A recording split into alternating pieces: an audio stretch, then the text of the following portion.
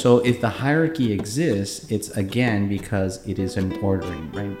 The ordering includes every baptized person. And so I think that that's the part that maybe people don't get is you have a spot, you as a layperson, I'm talking to you, Oscar, and you who may be listening if you're a layperson, you are a member of the hierarchy of the church.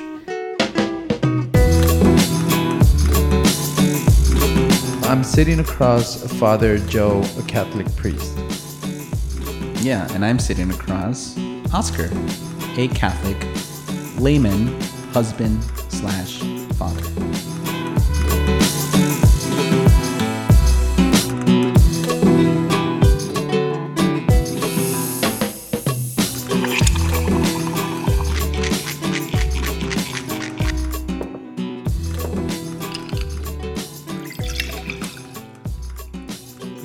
Alrighty, so last time we met, we were talking about You're just gonna jump into it. being spiritual, not religious, and we talked a little bit about the next topics we were gonna jump into. So I'll let you. Yeah, we kind of last time we were with y'all, we kind of had this. We talked about it afterwards, and we really felt like we loved how there was a building on of the previous episode, and so we thought it'd be really great if we could try to build it, especially because it felt like it was going. It just like naturally goes into the topic that we have today, which is okay. So then, what is the church, right? We were saying, if memory serves me well, last week I was saying the church is not merely hierarchy, and I think a lot of people, that's what they think, right? When they think of the church, they think of priests and deacons and religious sisters and nuns and brothers and the cardinals and the pope. And that's it, right? So they think of, all the people that wear the funny clothes, and that's the habits or the clerical garb, and that's what they think of as a church. But that is such an impoverished, anemic view of the church. So today we want to just talk about what the church is. Yeah, and I think you said it's not only hierarchical, right? So, but we should start there. So. Kind of like that part so that then we like branch out. I think that'll be good. So when we're talking about the church, I understand it now, but people refer to the church as almost like female, right? Like her. Why is that? Typically, when we say the church and we use a pronoun, we will use the she. So, what does the church want? She wants us to do this, or she wants us to do that. That's very good. Yeah. Why is it considered a she or a church? Why is it given that feminine attribute? Is because, this would be a whole talk on theology of the body, but generally speaking, I'm trying to not sound, because if we're not doing the building up of the body, the theology of the body, it may sound a little misogynistic. We'll talk about this soon, I promise. Yeah. But the female receives the love of the male and then returns it, right? And so if the church is the bride of Christ, right? And maybe I should have just said that she's the bride. Would have been easier. But the reason she's a bride is because she is receiving from her bridegroom everything she is. So, or think of Adam and Eve, right? Adam is put to sleep, and the rib is taken from him, and from that Eve is formed. And so, on the day of the crucifixion, Jesus' side is also pierced. The blood and the water pour forth, and from his side, just like Adam's side, his bride comes out, and that's the that which is born of body. Of the blood and the water, so baptism and the Eucharist is what creates and forms his bride, the church. Yeah, I saw your eyes pop open. Yeah, no, awesome, because you tied. So I had read on that. No, Go ahead. Oh, I had read a little on that, right? Because yes, Jesus thought as a groom, the church the bride, and then. Like the only words I know how to like put it into, but it's like luego se la encarga Peter, like almost like, right? Like right. Vicar, so crucifixion happens, church, and then there's a lot we could go into, right? Like the early Sure. I mean, in the early stages of the church, the first couple centuries, there's all this development, right? And all of these different images of the church kind of come forth, and so she's spoken about as the bride of Christ. She's spoken about as the body of Christ, which is also another way that we can refer to the church. She is referred to as the people of God, right? The assembly, the gathered together. The word church comes from ecclesia, which is called out. So it's the people that have been called out of this world into this new life, into this new something. And so there's all these different attributes to what the church, or more accurately, who the church is. And again, to just look at it as, oh, it's those priests and deacons and the stuff that they do on Sundays at the local, tall building, is a disservice to it, and is really an anemic view of what the church actually is. Yeah, I want to kind of jump into this part, which is that even though we do see church as buildings, we drive by them. I mean, if you drive the main roads just here in Laredo, like you have a few Del Mar, you got St. Patrick's, right? Then you drive down Bartlett, and it's San Martin de Porras, and Guadalupe Street right now is where we're at, right? Christ the King. And so you see the buildings, right? But like early on, like the church there was no buildings that people would go like and hang out at or go for mass and celebrate. So the church can also be thought of like, what is it called? Like at home? The domestic churches, the what were they? The house churches, house churches. Is that what they called them? The first Christians gathered in someone's house. Like that was literally the church. Is you would go over to such and such family, whoever had the bigger home that more people could assemble in. They would host everyone else, and that was the church, right? Yeah. In time, after persecutions are over and more are being converted, those houses are insufficient. They need bigger spaces. So then they begin to just adopt the Roman basilicas, which were large halls, meeting spaces, and that becomes a new church. And then church buildings kind of go through this evolution, right? Then some churches start being formed and built as in a cruciform. So a lot of churches in Europe, if you look at it overhead, if you were to a bird's eye view, you'll notice that the church is shaped like a cross or like a person, right? With arms and legs and the head. And so again, the church is not a thing. It's not just a build. It is not a building. It's a person, right? It's a collective person that is you and me and every single baptized throughout the expanse of time. Yeah, and so domestic church, right? People are celebrating early century, right? Like first century, they're celebrating, they're getting together, and then there's a lot of persecution. I was talking to you last time, like 300 years of that before someone can freely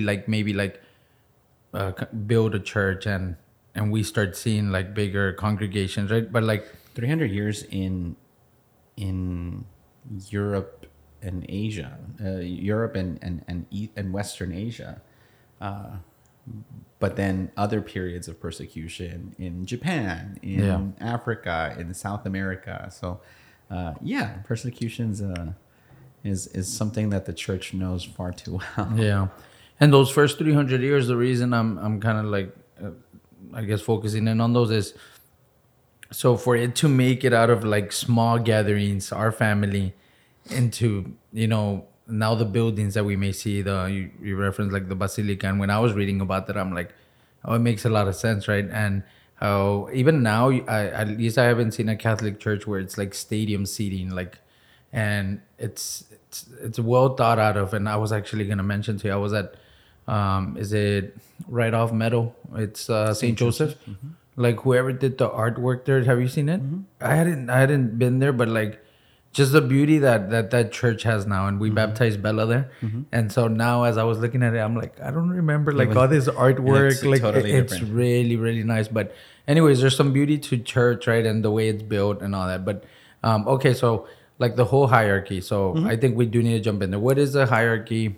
And then I think we can jump into like, okay, so what's the role of those that do attend church, like go to church, like maybe what's the church for in general, and we could keep it super simple, and we'll probably dive into it. But yeah, what is the hierarchy? And we don't have to go into the history. That'll be like a long. But like, what is the hierarchy? And I don't know it well enough to just rattle it off. I would have had to print out notes and stuff. But sure. Like I said, yes. The church does have a hierarchy. We would be foolish to ignore it, and contrary to what maybe some kind of modern way of thinking would say, like a lot of people want to, what is it? Ditch the patriarchy, or is it ditch it or overthrow or sometimes it's eat the patriarchy or whatever it is, right there. Probably ditch it. All there's all this like antagonism against authorities and these structures nowadays. In the church, it's not going anywhere, and it never will. There will never come a time in the Catholic Church where there will be no pope, no bishops, no priests, no deacons. I can say that with every certitude in my being. And the reason for that is, as we had noted in a couple of episodes ago, I don't think it was last one, maybe 2 episodes or 3 episodes ago, we talked about how God is a God of ordering, right? It was that time that we were talking about making our bed in the morning. It was about whatever it was like that. And that kind of applies here too. Or you can look at the church as a continuation of that creation, right? So the reason why I had brought it up that one time, or maybe not the main reason, but one of the things I had said is that in the book of Genesis, when God is creating the world, that's exactly how he creates, right? Over these cosmic waters. Again, all of this is poetic language, because if there was nothing before, then how do you describe that with our limited understanding of, we don't know what non-existence looks like, because it doesn't look like anything, right? So anyway, so we're using poetic language, but God begins by separating the waters, right? He creates the waters above, which ends up being the heavens, and the waters below, which ends up being the rivers and the oceans. Then he separates the waters from the land. Then he separates he creates the sun and the stars and the moons, and he creates the division between night and day. Then he creates a division. And so he's making all these divisions and distinctions, and he's creating order where there was this just kind of chaos. Well, if that's what God does in creating, and God wants to create a new people, a new human man and woman that's restored in his image and likeness, then that reordering is something that's going to have to you can see it in that way as well. So if the hierarchy exists, it's again because it is an ordering, right? The ordering includes every baptized person. And so I think that's the part that maybe people don't get, is you have a spot, you as a layperson, I'm talking to you, Oscar, and you who may be listening if you're a layperson, you are a member of the hierarchy of the church. And the rest of the hierarchy exists so that grace can be dispensed, right?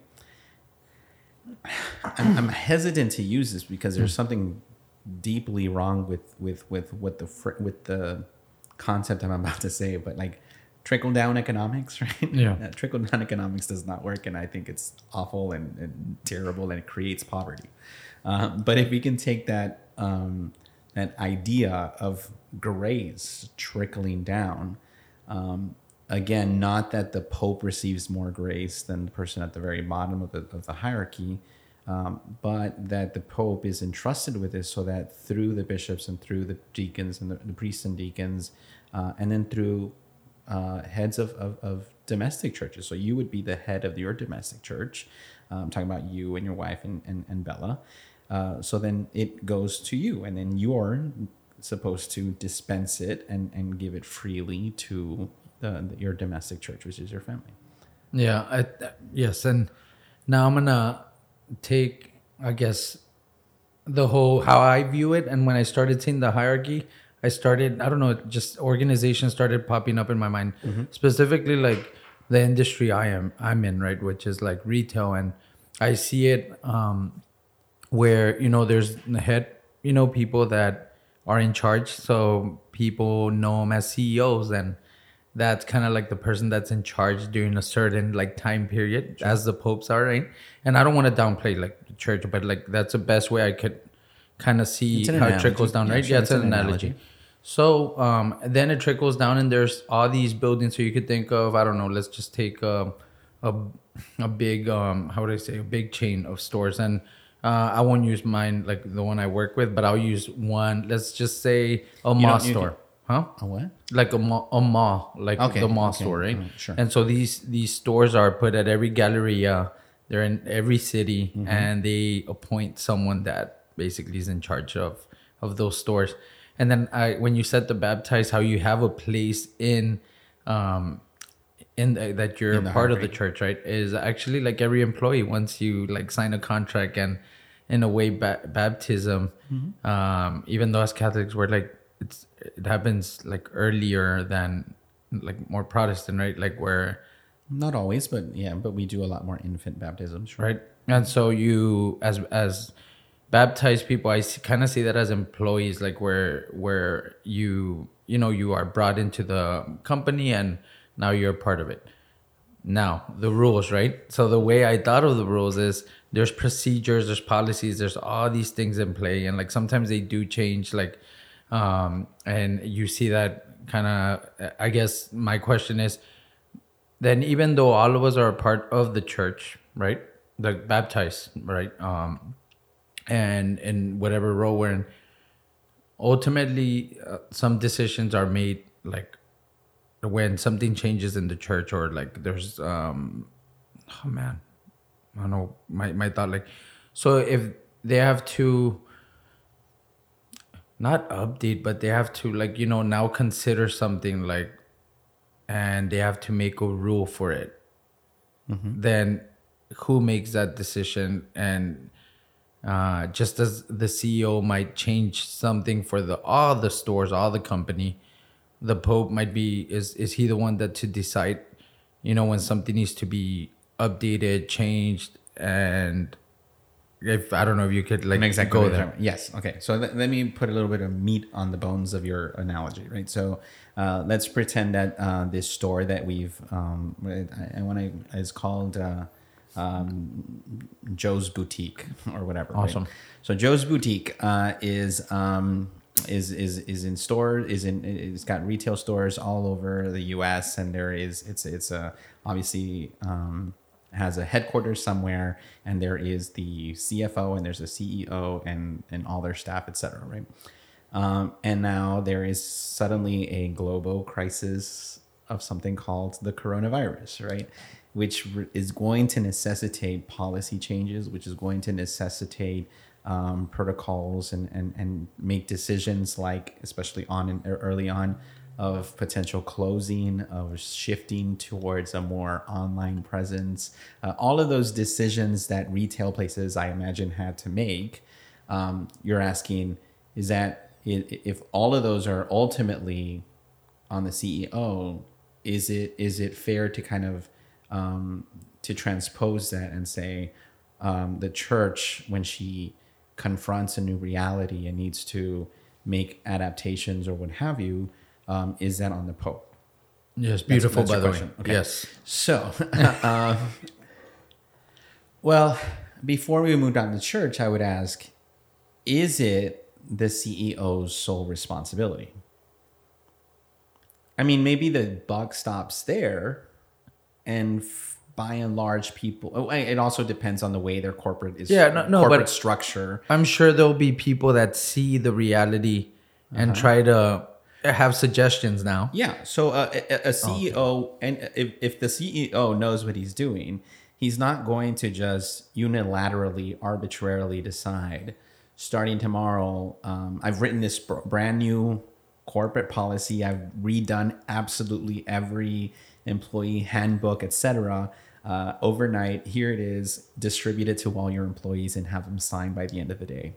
Not the best idea. There's going to be all sorts of problems, right? Because I don't care how brilliant he is, he did not consider every unique situation, did not consider the unique situations of each of his stores throughout the continental U.S. They haven't made it to Joe's Boutique hasn't made it to Hawaii or Alaska yet, or international markets. But he has. I don't care how smart he is. He hasn't considered all those things, right? So a good decision, a good way of actually confronting something like a global pandemic would be for him to listen to the boots on the ground, right? To listen to store managers, to listen to team leads, to listen to his employees. Every single employee would have something to contribute to that conversation, right? And so a good CEO or whoever's making this final decision is going to be listening to all the members of the hierarchy, because the decision is going to affect the entire thing. Okay. Again, this is an analogy, right? Yeah. And all analogies fail at some point and they break down, because while this can give us an insight as to how the church works, the church is not a corporation. Yeah. And I'll say that again. The church is not a corporation. Now, granted, the church has, tax exempt status. And so we have EINs per parish. There is a visible structure of the church because of finances and just the way she operates in the world. That's necessary. But the church is so much more than that. And so we can't reduce her to just a corporate mentality. Yeah. And we also have to understand that the goal of Joe's Boutique is what? Money. Yeah. I mean, at the end of the day, yeah, maybe they try to they try to give back to the community. I'd like to think that Joe's Boutique would give back to the community somehow. Sure, they try to create positive work environments for their employees and all those beautiful little things that we tell people so that they'll want to work for us. I'm sure all of that's true, but at the end of the day, Joe's Boutique or any other retail store in the world is trying to make profit, right? And to maximize profit. Is the church's primary goal to make profits? Some would say, yes, it is. The church just wants to take and squeeze every cent out of its people. No, she doesn't, right? Money is not the end goal of what the church does. What is? The salvation of souls, right? The salvation of souls is the church's number one priority. And if that's the case, then her decisions... So the church also had to confront the reality of the pandemic. That was something that was not only isolated to retail stores and schools and stuff. So the church had to do that. In every single diocese in the U.S., eventually, they didn't all happen. It didn't all happen at the same time. But in every church in the dioceses of the United States, the churches physically closed their public services, right? This was early on in the pandemic when we were trying to do a full-on quarantine for people. Remember when they told us it was going to be 2 weeks? Remember? Yeah. Anyway, so the church responded that by doing that. Some people will argue and kind of lament the fact that we did it. And frankly, I don't know. If we get to heaven and we get a little bow or a little slap in the hand for having closed the churches, then so be it. But if we saved one soul, if we saved one life, then I'm willing to take that slap on the wrist or whatever it is in purgatory. But those decisions that the church had to make of closing, this one in particular of closing the Church of Christ the King and St. Patrick's and St. Joseph's and all the other ones that you just mentioned that are part of our diocese, that did not get sent all the way up to Rome. The Pope did not individually look at cases of the virus in the 7 counties of South Texas that make up the Diocese of Laredo and then decide, you guys are going to have to close for a couple of weeks. No. It also did not, it wasn't his second in command, whoever that might be over in the Vatican. It wasn't anyone in the Vatican. It did not go beyond who? Beyond the bishop. Yeah. So the way that churches are structured is that we have a bishop in our local diocese, in our local church. That's what we call the diocese. It's called the local church. And so the bishop is the one that makes those ultimate decisions. Again, a CEO would realize that he is not all knowing and all powerful, right? So he would say, I need to hear the voices of the people that know about this. And so Bishop Tamayo did that, right? He listened to CDC suggestions. He listened to that local task force that was putting out, giving us information on how we were when it comes to numbers of cases and the spikes and stuff like that. Listen to priests and deacons and people at the parishes and what do y'all think? And so we had meetings, right? So some people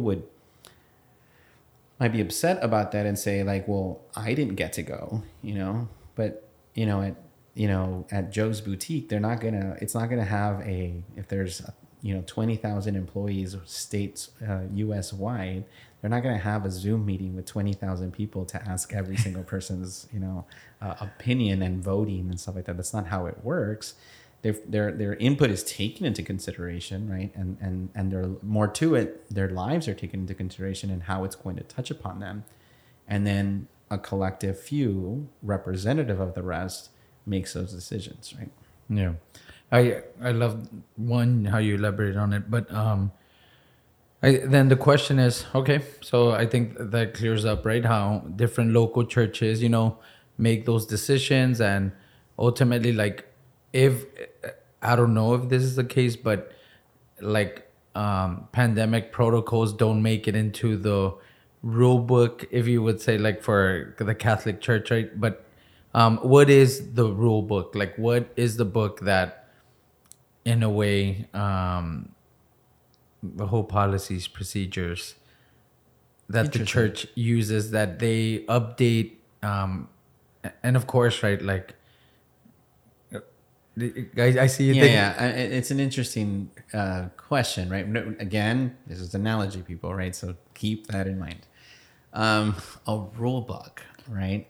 Or her governing policy, her it's like the handbook for the new. So I could offer you a couple of answers, right? When you say the word rule book, the first thing that comes to mind is canon law. Right? Okay. So there is a code of canon law, which is a book that's about yay fat, about 2 inches. And it's code of canon law. That's the code of the code of canon law of 1980. Yeah. There was an older code and it was revised, and the updated code is from the 1980s. And that's the one that governs every Roman Catholic church, right? So that's universal law and applies to everyone. So that's part of the rule book. The rule book is also, or that particular rule book of canon law is also based on natural law, which is this understanding that there are things that God has put into place in the created world that we are also bound to, right? Okay. So things like, and some of it we kind of take from scripture, some of it we take just from like, almost like philosophy and stuff like that. So Sunday, right? So Sunday is the first day of the week, right? Now you could theoretically say, well, my week starts on Monday or whatever, but almost universally, Sunday has been the first day of the week. You look at your calendar, it starts on a Sunday, right?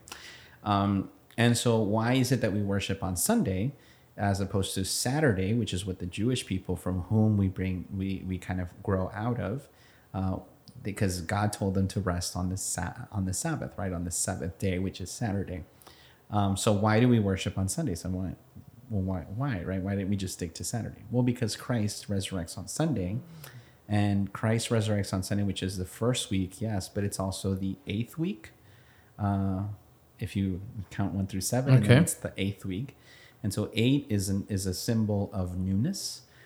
It's also if the first Sunday was the first creation, then the second Sunday, this 8th day, is the start of a brand new creation.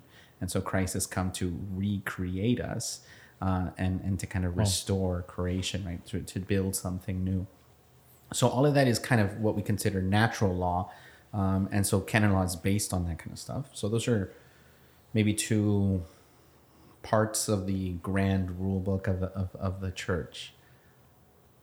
But the biggest one, the biggest thing that governs what the church and how the church operates is the person of Jesus Christ, right? Now, this isn't exactly a ruled book. We're talking about a person, right? So some might say, well, that's a cop-out, right? Yeah. But based on what we know of Christ, of how he has revealed himself, and that's in the scriptures, that's in the way that we worship, that is in the theology that has arisen through the magisterium, $20 word for today, the teaching authority of the church, right? So bishops and theologians throughout the centuries, all of that gives us results in what the church sees as kind of the mind of Christ, right? This is what that Christ would will for us in this moment. In the scriptures, you will not find Jesus talking about, hey, if there's ever a global pandemic, this is what I want you to do, right? So that maybe cheesy line of what would Jesus do is essentially what the church has to continually discern, right? What would Jesus do faced with a global pandemic that is threatening the physical livelihood of people? What would Jesus do if everyone's telling us that we ought to isolate and we need to do all that, and yet Jesus also says that the Eucharist is what sustains us and gives us life, and so we have two things that are maybe juxtaposed and at odds with each other, and so we have to discern what would Jesus do, right? Did we discern properly this time around? I don't know, right? We closed our churches. Yeah, I don't know. We closed our churches, and a lot of the parishes went to live streaming. We encouraged people to do spiritual communion and to spend time at home as a family, listening to the Word of God, and praying, right? And praying for the end of the pandemic, etc. Did people do it? Pause for people to reflect on their own response to their faith. I don't know, right? And so, but that's what the church has to do, right? And inevitably, because the church is both divine, because she possesses the gift of the Holy Spirit, but also made up of very, very, very, very human people. And so the church errors in certain ways in the physical responses that we have towards things, and a lot of times we kind of get condemned for just that. Yeah. Right? So before we elaborate on or go into what I want to go into, which is like, okay, so what role does the Catechism of the Catholic Church play, right? Oh, is that what you want? Yeah. No. Well, possibly, right? That could be part of the rule book. Sure. Yeah. And I think it's, and then I want to jump into, so the way I was watching, I caught myself another one. I was watching the video telecast of a podcast, right? Okay. But where they were talking about three things, which is we evangelize, right? And then we go through catechism. Like, so let's say someone's listening to this, wants to, join or become part of the Catholic Church. So it's evangelization, then through catechism, and then theologizing. So like the catechism, I want to jump into like what role does it play? But before we go there, I want to take a little short break. We'll do the question of the day. Sure. So we'll jump into that. Last time you wrote number 71. Oh, you remembered 751. Okay, cool. Oh, nice. 751. I remember 7. You remember the 7 in the 1. That's impressive.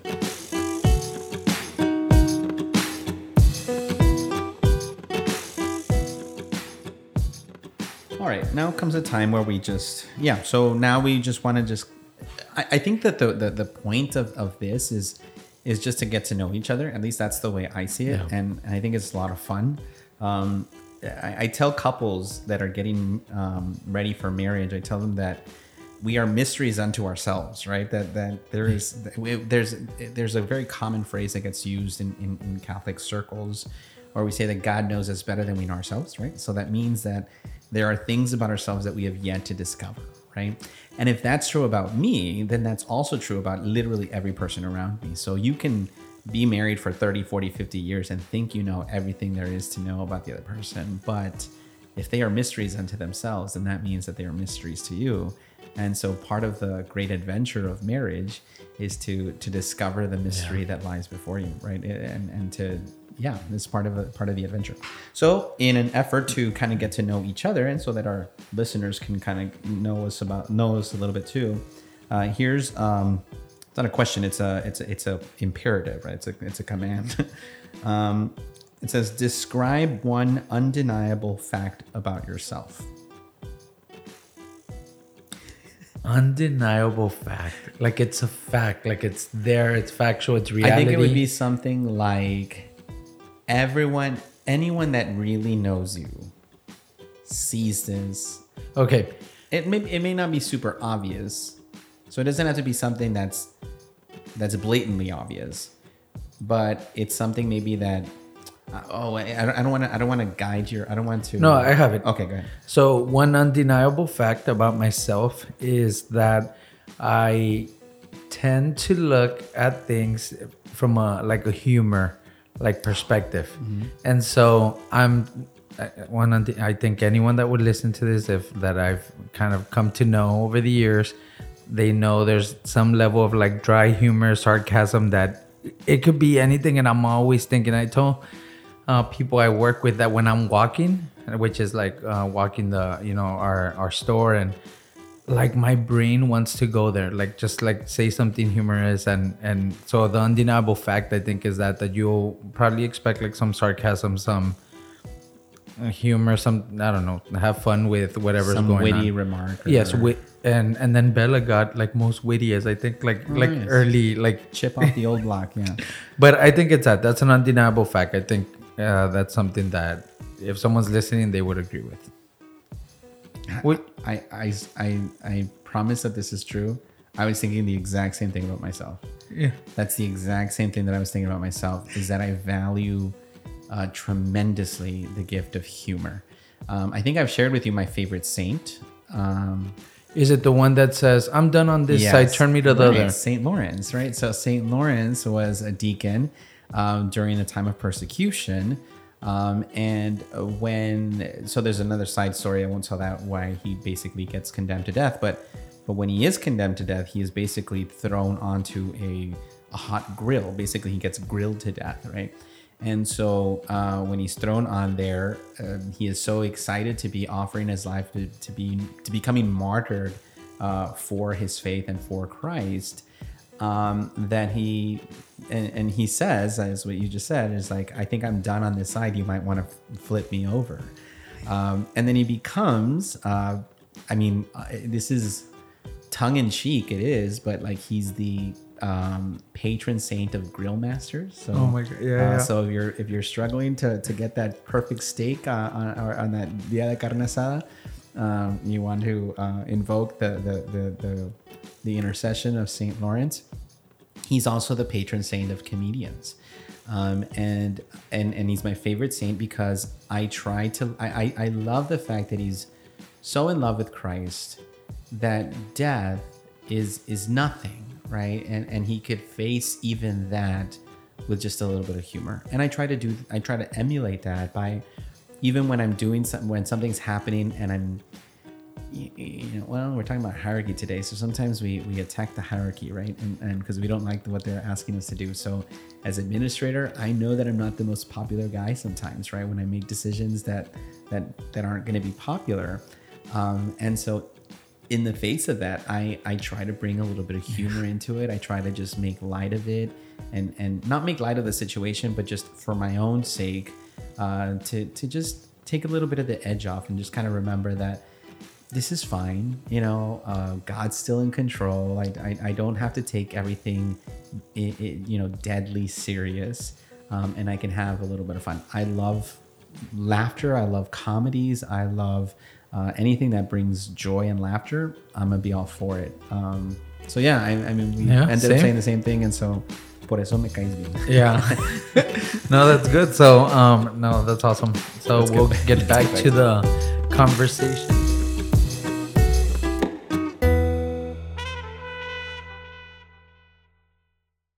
what role does a catechism have, or why didn't you think of that when you were like mentioning canon law, natural law, and then the person of Jesus? Why didn't I think of that? Just because I don't know. It's early. Because I've only had one cup of coffee. It's not even that early. We both slept in. Yeah. Full disclosure, people. We both slept in today. And But just is having our it first coffee. so? The catechism, is all it something that obviously we go through catechism, right? Mm-hmm. Early Catechesis, right? yeah. Mhm. But say an adult is converting, Mm-hmm. to being a Catholic. Is that something that would be beneficial? Is that like a rule book? Is it like I find it pretty Yeah, it's incredibly enlightening. It is very commonly priests recommend that every person should own a Bible and a catechism. And maybe the reason why I didn't think about it is because if you look at the footnotes of all throughout the catechism of the Catholic Church, what is it going to refer you back to? What is it going to cite?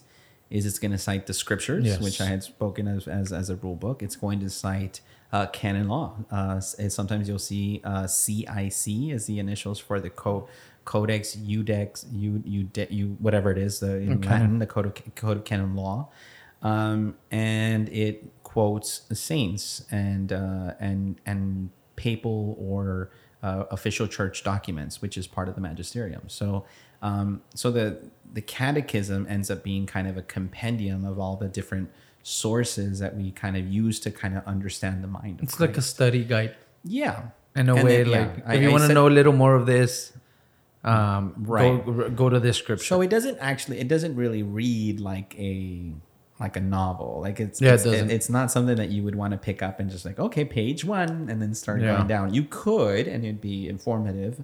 But it's not designed to be that way. It's designed to be more of a reference, a source of reference, right? It's divided into 4 sections. One of them goes over through kind of the creed, and so basically it's saying, what do we believe? One of them goes through the sacraments, and so it's how do we live that. Another one looks at the moral life. The fourth, I might be saying them in the wrong order, but there's a third section on the moral life, the ethical life, and so it's how do we respond to different realities in our time. And then I'm pretty sure that this is the fourth one, is the section on prayer and spirituality. And so all of that is meant to be kind of this these big bookends that kind of keep our Catholic life intact. Yeah, no, and I think it does point and it does quote a saint. So I found myself reading a section on it, and they were quoting Saint Augustine's Confessions, and it's so in a way it's super insightful because you'll get to it'll point you to what you need to read. Now, I didn't if you could like share a bit, because I don't understand it that clearly. Doctors like they say he's a doctor of the church. What does that mean? Well, so the doctors of the church are just saints that gave just kind of some insights into our faith, into the scriptures, into something that really become kind of pivotal and so it's basically just given. It's a title, honorary title given to saints that contributed to the intellectual, theological, treasury of the church. Almost like understanding, like Yeah. the, So they're the theological giants, right? The ones Okay. that had this great insight and again, through the grace of God, right? It's not by their own means, but through the grace of God had these tremendous and powerful insights into who God is and how he operates in the world. Okay. So we touched a little on hierarchy, touched a little on who makes the calls and where they get made, and I think at least for me it was insightful because sometimes we might think that it's so like things don't become, which I want to get into. So the canon law, like when a church faces reality, Pope through The rest of the hierarchy. yeah, The rest through of the the hierarchy has to make an update, a change, include something in canon law. Does that happen often, or like No. it doesn't? No. No, the church really does think in centuries, is a phrase that gets commonly used.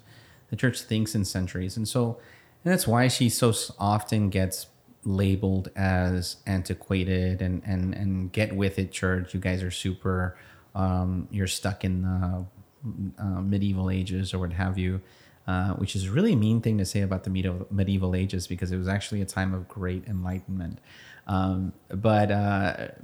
So we get a little stigma for that, but the church thinks in centuries because she's taking all those things and prayerfully taking them into consideration before making rash judgments that could have these repercussions that maybe society, in its rush to find answers, doesn't take the time to do, right? Again, because if you're looking at politicians, well, politicians are trying to get reelected in the next cycle, which, whether that's 2, 4, 6 years away, they can't take what the church takes and really mull things over and think about it and discern and try to see different aspects of what could happen if we take this decision versus that decision. Politicians don't have that kind of luxury if they're trying to get reelected, right? Same thing with corporate structures, right? You can't spend, years in development of like some potential change, because by the time you finish those 10 years, Amazon will take you that's out. obsolete, or the technology or the idea that you had was obsolete. We're flying spaceships by then. I don't know. So the church has that benefit of being able to kind of take her time. And again, it's because at stake for the church's decisions is the salvation of souls, and so that's not something that the church takes lightly. Okay. I think that's a good part to kind of like start wrapping it up. Yeah, well, so we can wrap it up with this. One of my favorite images of the church, I said people of God, the bride of Christ. There's different titles, and I wish I could think of more, but there's a lot more than just those as images of the church. Mary is an image of the church. But my favorite, and the one that I try to, the one that kind of becomes a kind of a modus operandi for me, is that the church is the mystical body of Christ, right? It's biblical, right? Jesus talks about us being the body. He talks about how we are all members, Paul talks about this, how we're all members of the same body, and how if your hand is in pain, does your other hand just say, oh, well, good luck with that? No, right? It shares in the pain. And so there's this beautiful corporate, literally, that's what corporate means, bodily reality to the church, that we are all interconnected. And most importantly, that we are connected to Christ, who is the head, the one that governs and sustains us, the one that gives us direction, the one that makes possible all those movements. If you literally think of the head, that's where the brain's at, right? And that's the one that's sending the little impulses that make us move and are able to walk, and tells our lungs to breathe in clean air and to cycle it through our bloodstream. And so I would move, and I hadn't told you this, but I would move that maybe next time we talk about the church as the mystical body of Christ, because that's going to help us to understand why we do what we do when we come together on Sunday and celebrate Mass. Because I think that's even for the lifelong Catholic that's gone to Mass every Sunday of their life. I don't know that we've really assimilated and come to a full understanding of what it is that we do, why we do it, and how it's supposed to be life-giving and supposed to shape us. And so I'd like for us to kind of explore that next time. Sound good. No, looking forward to it. So we'll wrap it up there, and then we'll see, or you'll hear us next time.